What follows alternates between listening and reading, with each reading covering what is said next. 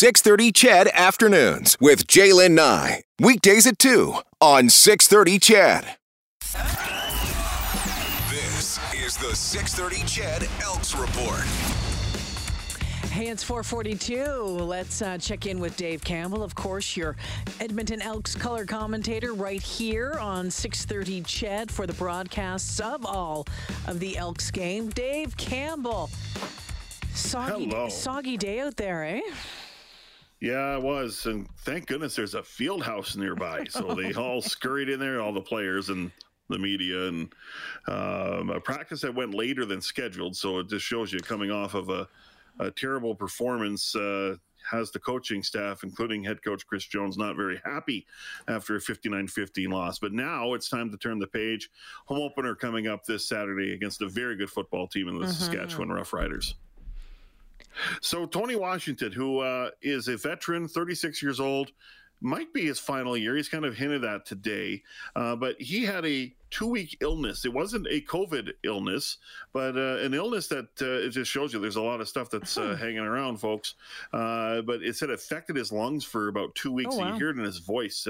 He still sounds like he's, not laboring, but it's just the effect of the illness, and just doesn't sound like he's the same Tony Washington. But he is out there. He was at left tackle there today at practice, and of course they let go of the Antonio Garcia, who was the left tackle who started in that debacle on Saturday. But Washington, kind of tried to put everything in perspective about that game.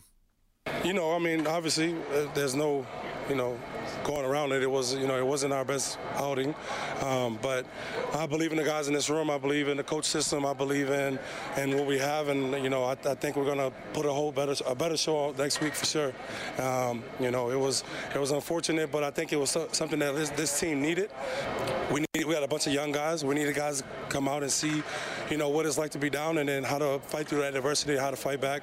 And I think a lot of guys realize that this league is not what they initially thought it was. It's some good football up here, and you can't go out, you can't go out like that. You got to go out there ready, prepared, and ready to fight. So I'm hoping that the guys see that, and we come out next week ready and better prepared. And veteran defensive back Ed Gainey, who is a former Rider, knows that full well. He was part of that defensive unit that gave up 8 touchdowns against the Lions last Saturday. And he's a former Rider. He was asked, hey, you looking forward to your game against your former team? And Ed Gainey said, not really focused on that.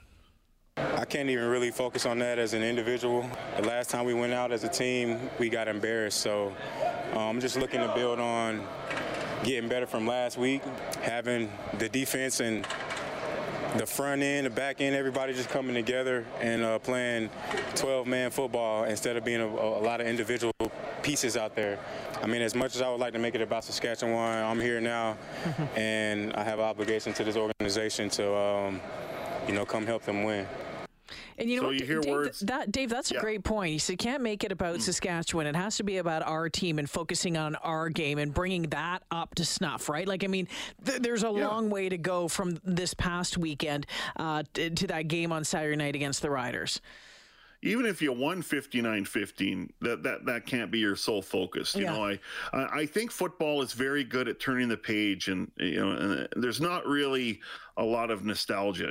I used to play here, and now I play somewhere else, and things of that nature. And I remember when Ricky Ray came back in 12 after the trade, and he, obviously that was a very emotional time for him. That rarely happens in football.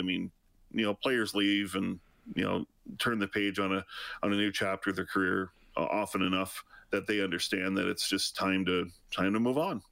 Yeah, without a doubt. There were a couple other trades today, wasn't there?